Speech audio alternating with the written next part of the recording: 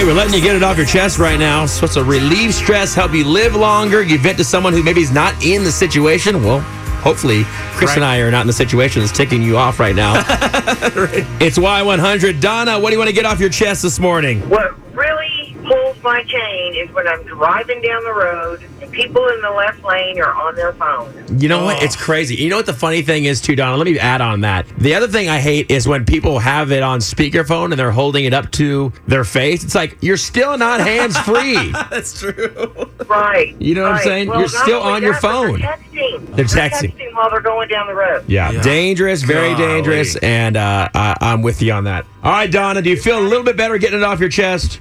Yes. We're here for you, girl. It happened to me this morning. I feel a lot better. All right, have a great day. All right, you guys too. Jason, what do you want to get off your chest, man? When guys post selfies on Facebook and girls are live on video just fixing their hair the whole time. Oh, man. Fix your hair before you go live on video instead of just combing your hair over and over again.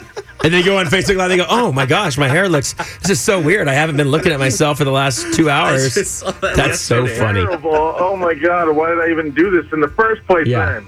Hey guys. Oh my gosh, my hair looks crazy right now. Oh, okay. All right, brother. Thanks for calling, man. Have a great day. You too. Bye. Bye.